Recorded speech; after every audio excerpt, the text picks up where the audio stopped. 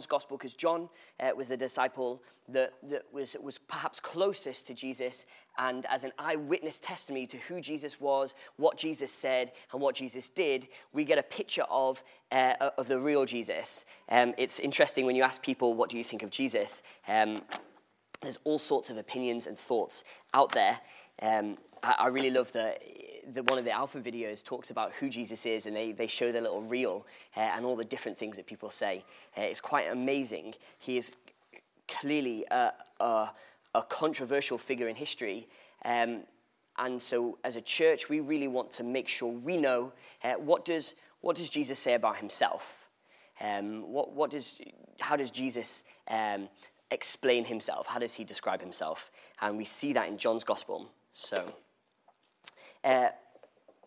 previous chapters have been about what we call the upper room conversation. It's Jesus' last words to his disciples in the upper room. We've been looking the last couple of weeks. We had Josh speaking on John 17, the beginning part, where Jesus is praying this high priestly prayer. He's praying this really his Lord's Prayer, as it is.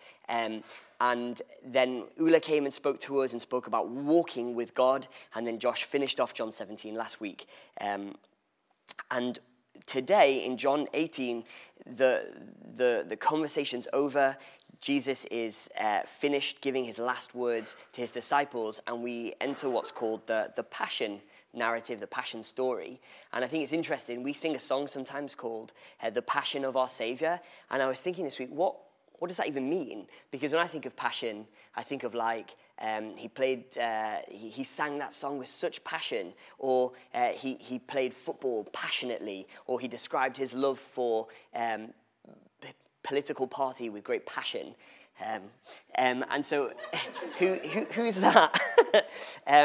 But the word passion comes from the Latin word for suffering, and actually means to suffer. And so when we talk about Passion Week, which is the week in the run-up to Easter, in the run-up to Good Friday, Easter Sunday, it's coming soon. And this, when we've now entered into what's called the Passion narrative, it actually just means the suffering of Jesus.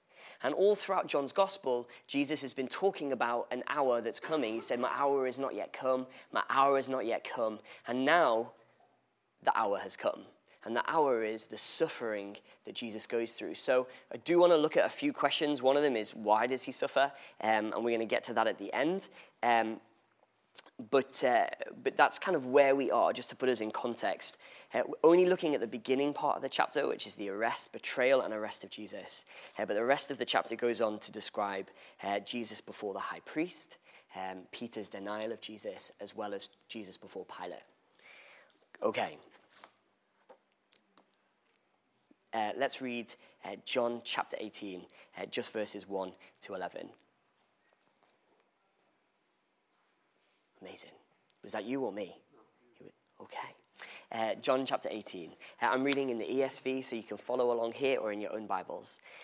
When Jesus had spoken these words, he went out with his disciples across the brook Kidron, where there was a garden, which he and his disciples entered. Now Judas, who betrayed him, also knew the place, for Jesus often met there with his disciples.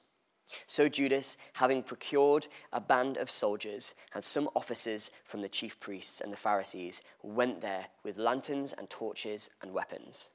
Then Jesus, knowing all that would happen to him, came forward and said to them, "Whom do you seek?" They answered him, "Jesus of Nazareth." Jesus said to them, "I am he." Judas, who betrayed him, was standing with them. When Jesus said to them, "I am he," they drew back and fell to the ground. He asked them again, "Whom do you seek?" And they said, "Jesus of Nazareth." Jesus answered, "I told you that I am he, so if you seek me, let these men go." This was to fulfill the word that he had spoken, "Of those whom you gave me, I have lost none." When Simon Peter, having a sword, drew it and struck the high priest's servant and cut off his right ear. The servant's name was Malchus. So Jesus said to Peter, "Put your sword into its sheath. Shall I not drink the cup that the Father has given me?" Great. Just before we begin, I'd like to pray for us and pray for me, if that's okay. Heavenly Father, Lord God, we thank you for your word. We thank you that you don't leave us in the dark about who you are, but you declare yourself to us through your word. I pray this morning, would you help me to speak clearly about your word this morning and for us to hear what you have to say. Lord, I thank you that you're with us in your presence by your Holy Spirit this morning, speaking to us. In Jesus' name, amen. Wonderful. So we're going to look at 3 points. I've got 3 alliterative points, 3 P's, in fact. The computer's over there. I've got the presence, the problem, and the price.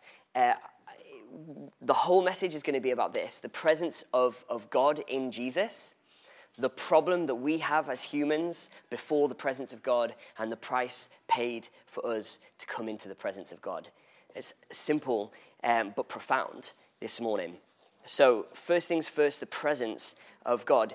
John, in his gospel, fast forwards to the action. If you read the other gospel accounts of this garden scene, the other gospels spend more time with Jesus, and he prays a prayer to the Father. Oh, God, take this cup from me, but if not, your will be done, not mine. Jesus' prayer to God. And he sweats drops of blood. That has all happened. John skips to the arrest. So at the very beginning, Jesus steps over this brook, walks into the garden, and then we fast forward to the arrest. John wants to get to the action, and he also wants to show us and demonstrate lots of things. One of them is that Jesus is in charge. They're coming for him, but he knows it.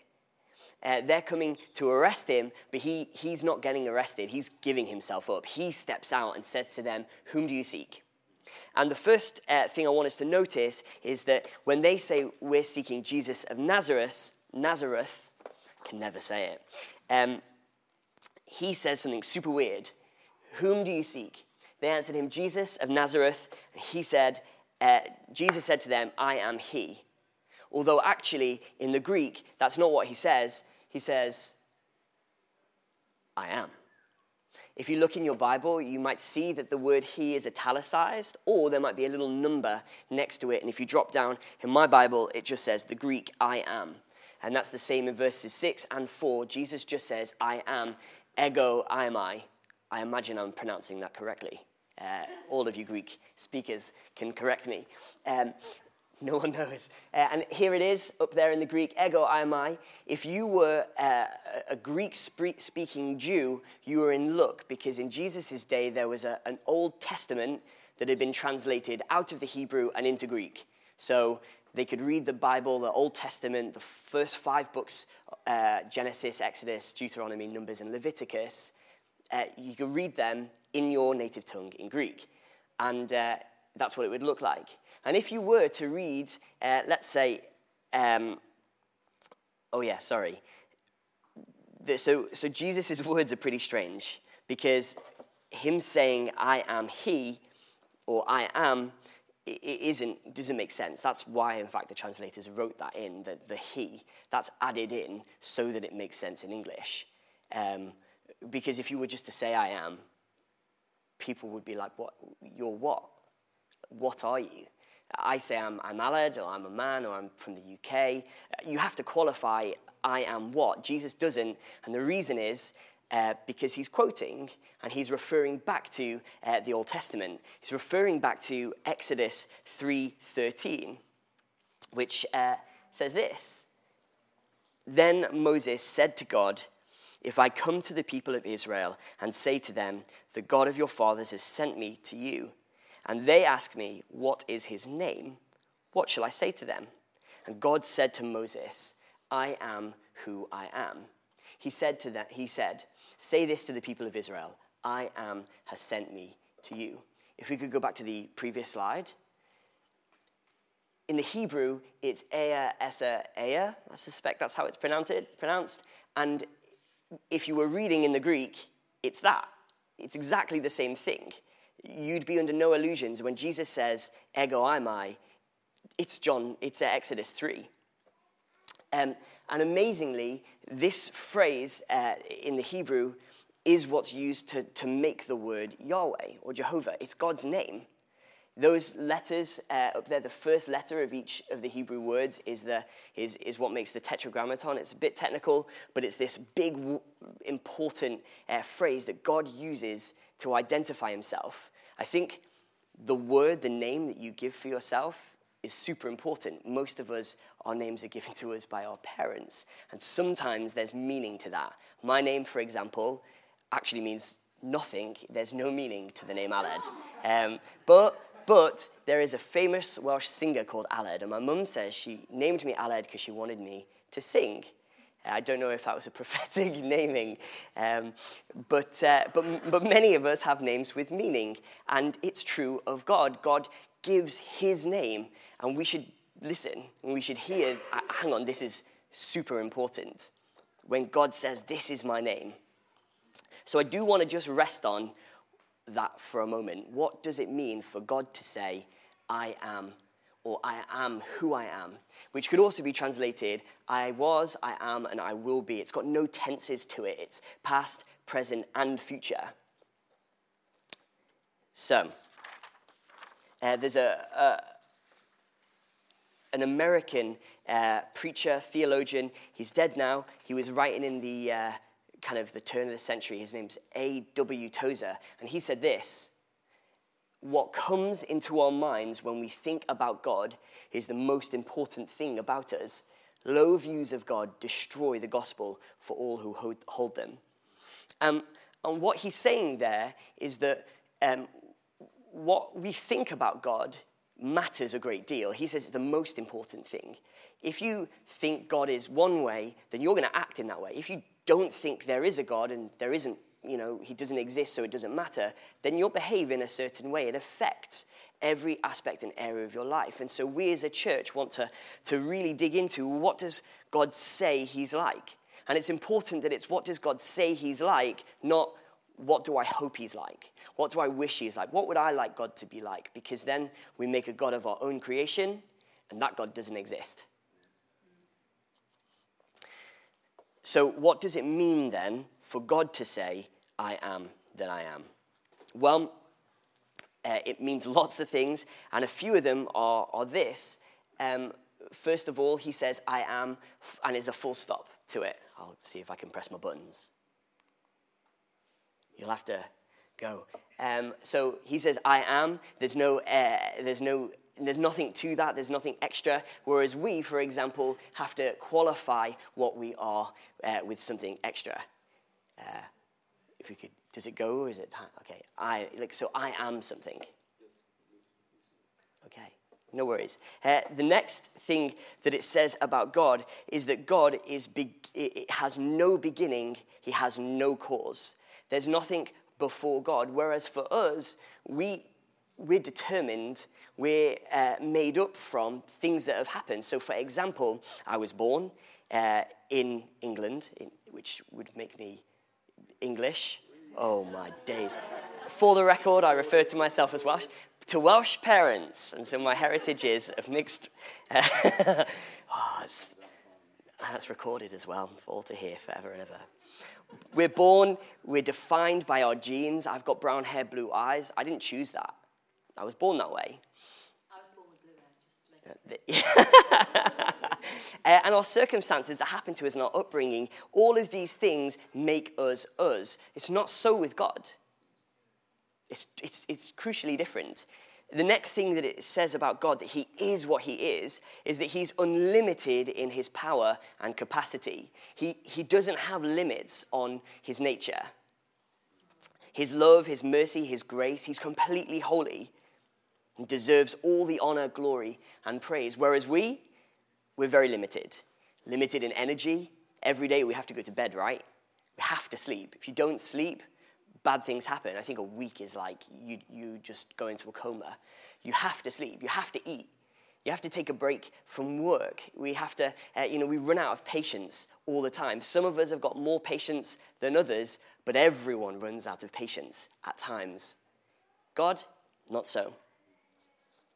His name also means that he is faithfully consistent and committed to what he says and does. When God says, I'm compassionate, he means he's compassionate all of the time.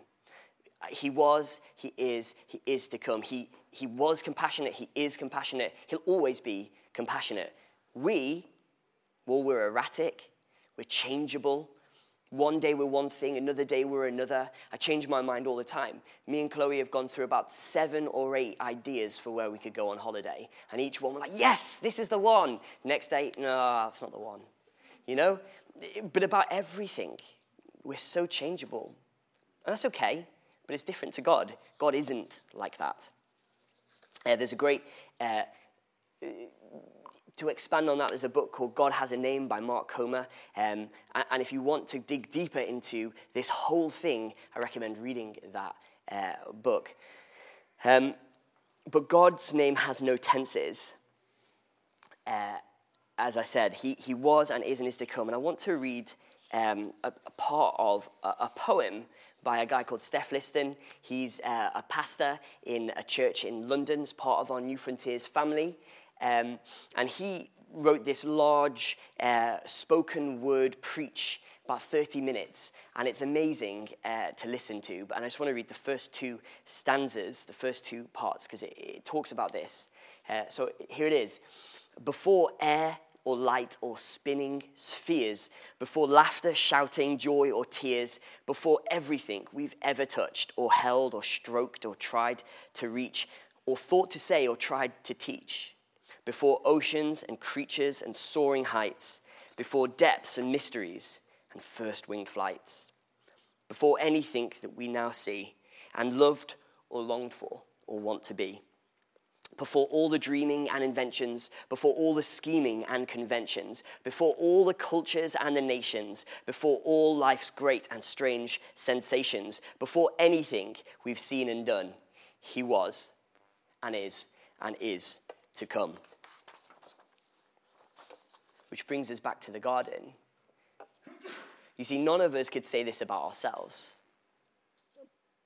But here we have Jesus, an obscure carpenter from the backwater hillbilly Nazareth. Can't even say it. He lived to 33 years, never married, didn't move more than 100 miles in his life. And yet here he says, I am.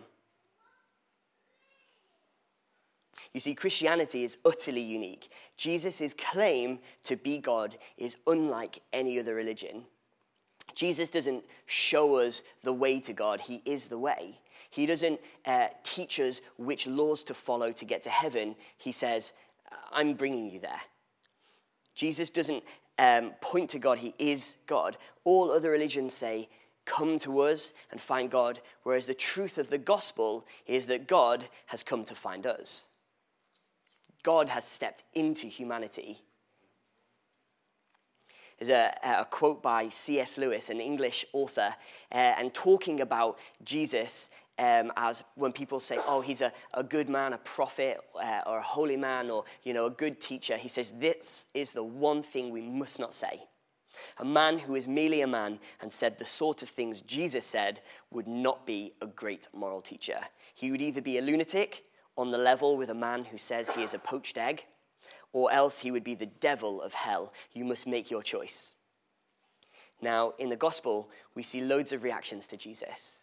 Loads of people react to what he says and what he does. There were people who thought he was crazy. They said he's got a devil in him.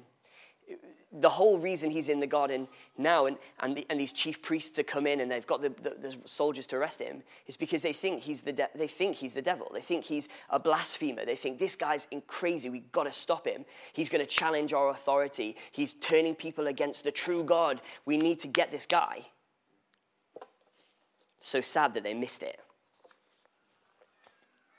What do you think about Jesus today? What do you make of his claims to be God?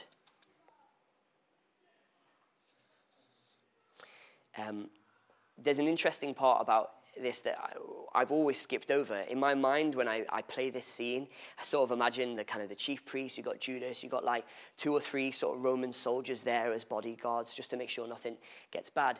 But I discovered through studying that this word that John uses to describe the band of soldiers is a technical military term called a cohort. And we think, obviously, of Roman soldiers, big, strong, muscular, beefy guys, kind of like what we see here. Rather like, more like the other one. That's more like it. And then, these are formidable guys. The word cohort meant usually 600 people. It could mean just 200 on rare occasions, but still, I think you'll agree with me, 200 men is excessive. That's a lot of guys. That's a lot of Roman soldiers to bring with you to arrest one guy and his band of followers. So, overkill, perhaps. Although, if they really knew who Jesus was, they would know that 200 men wasn't enough. 600 wouldn't be enough either. But John records that they all fell over. I find that amazing. John records that this perhaps 200, maybe 600 band of fighting soldiers, trained killers, their job is to stay standing. If you fall over in battle, you're dead. You've got to keep your footing. They train you that kind of thing, I'm sure, in Roman school. And they get knocked over with 2 words from Jesus. And these are Roman soldiers, so I don't think they knew their Old Testament as well as the chief priests. You see, when they'd heard Jesus say these things before, Jesus has been saying I am statements all through John's gospel. I'm the bread of life, I'm the resurrection and the life, I am the way, the truth, and the life. And there's one time he says, before Abraham was, I am, and they pick up the stones. They'd heard it before and they'd reacted, but this is different. They fall over, so what's going on here? And I think what I think we see is the presence of God in that moment. Jesus is showing a glimpse of his glory, as a crack in the door, as a beam of light of God's glory, this holiness that Jesus had before in the Father. We saw in John 17, he prayed, the glory I had with you before. Jesus is just demonstrating just a drop, just a little beam of that, and it sends them all onto their feet, off their feet. They're floored. What does this show us? It shows us that Jesus is again fully in control. No one is taking him anywhere he doesn't want to go. Jesus goes willingly. Secondly, it shows that before a glimpse of God's glory, no one can stay standing. You see, humanity has a problem. As my second point, I've got 2 points, and these ones are a lot shorter than the first one, so don't worry. The problem that we face. The problem is our weakness next to God's greatness. The problem is our frailty. We're so weak, we're so easy to break next to God's permanence. He lasts forever. He goes on and on and on. We heard in worship, he's the Alpha and the Omega, the beginning and the end. But ultimately, the problem is our sin in comparison to God's holiness. You see, sin disconnected and disconnects humanity, us, from God. We can't stand before him, let alone walk with him. Yet that's what we were made for. Verity had an interpretation of the tongue that Josh brought, where she said, God, I want to walk with you. And as humans, we were created to walk with God.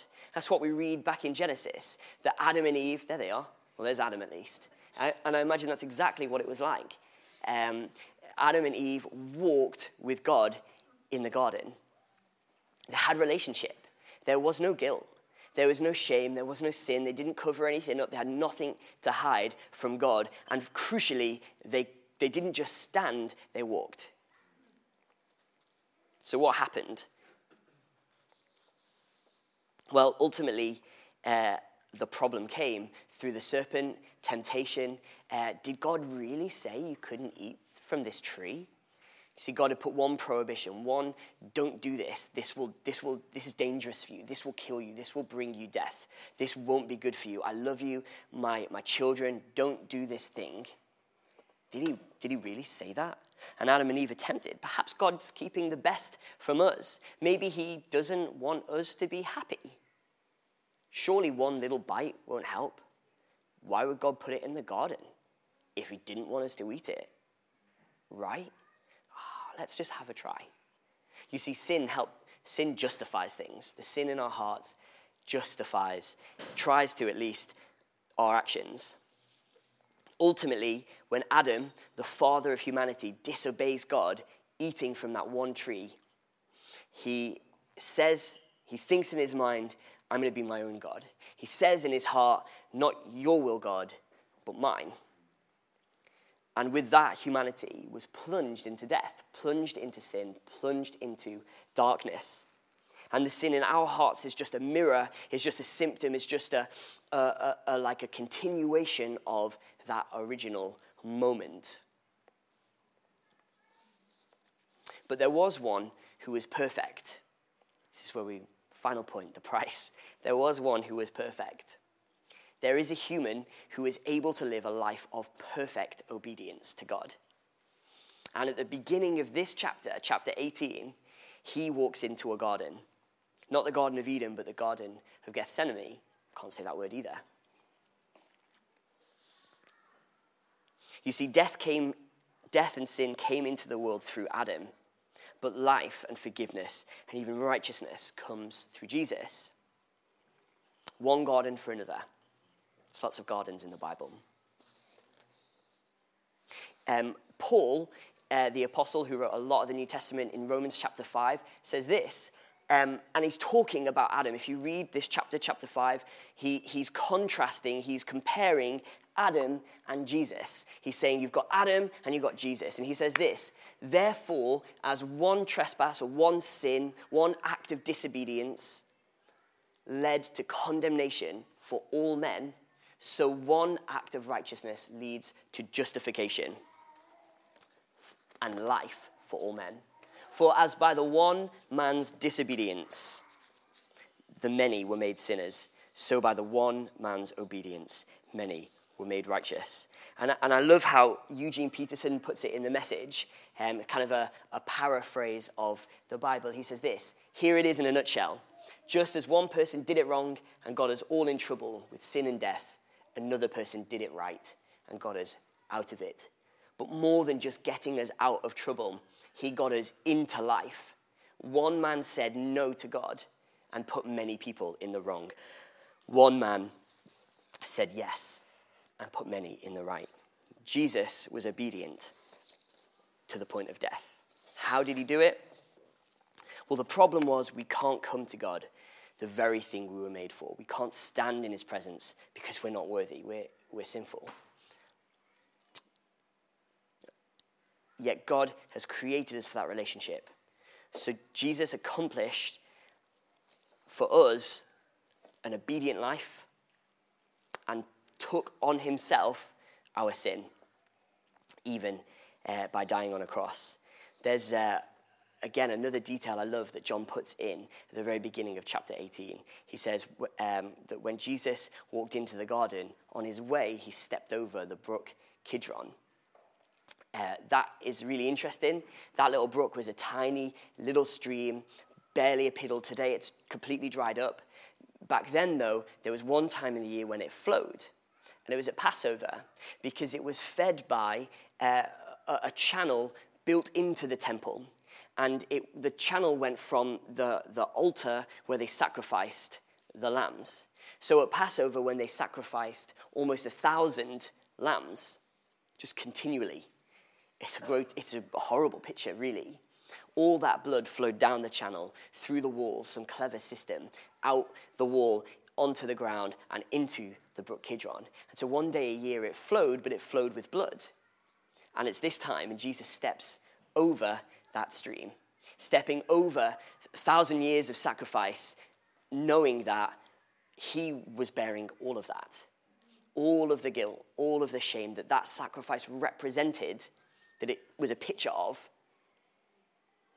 He's taking that, stepping over it, knowing that no more sacrifices were needed because his was the last, once and for all. Offering himself up to the Romans and the Jewish officers, Jesus takes our place that we deserve. I love the words from the song how deep the Father's love for us. That's what it's called. And in verse 2 it says this: "Behold a man upon a cross, my sin upon his shoulders. Ashamed I hear my mocking voice call out among the scoffers. It was my sin that held him there until it was accomplished. His dying breath has brought me life. I know that it is finished."